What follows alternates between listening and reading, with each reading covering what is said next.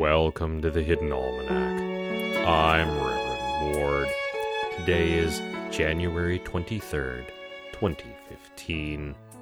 It was on this day in 1933 that the Gallery Doth Antique displayed Charlie Abnett's controversial art piece, The Vivisectionist, which consisted of dozens of organs dropped haphazardly on pedestals and painted white. Horrified investigations revealed that all the organs had been sourced from butcher shops, and while they were quite grisly, no actual wrongdoing had taken place. The Vivisectionist ran for 5 days, after which the flies became excessive, and the artist was told to get this mess out of the gallery because it was starting to stink. And it is the birthday, in 1860, of the theologian James Mahoney, whose translations of many of the holy texts are still in use today. Mahoney's Highland Gospel is frequently held up as the pinnacle of the translator's art. This would undoubtedly be more interesting if Mahoney had led a scandalous life, but in fact, he apparently was completely blameless. He ate sardines and toast and was in bed by 8:30 for every night of his adult life.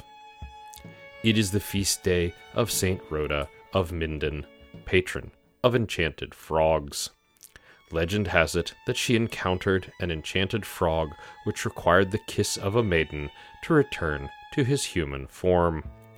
Being a nun, Rhoda refused to yield to the frog's advances and instead set out to bring him to the Lord. The frog eventually converted and spent his life being carried to Mass by Saint Rhoda in a specially prepared box with an inch of water on the bottom.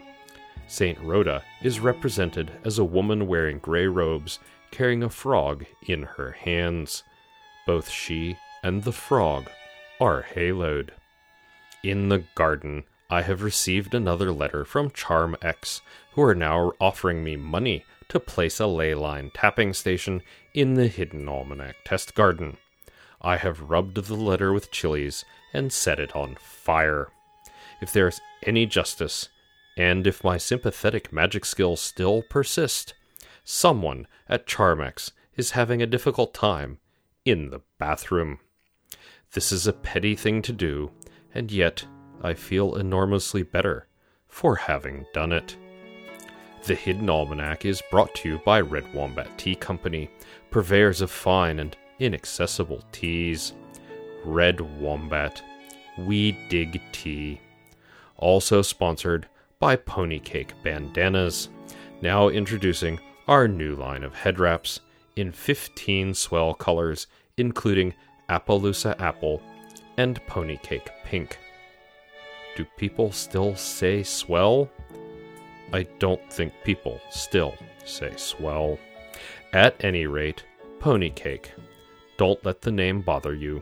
We've got great bandanas at reasonable prices. That's the Hidden Almanac for January 23rd, 2015. Be safe and stay out of trouble. The Hidden Almanac is a production of Dark Canvas Media, written by Ursula Vernon and performed and produced by Kevin Sonney.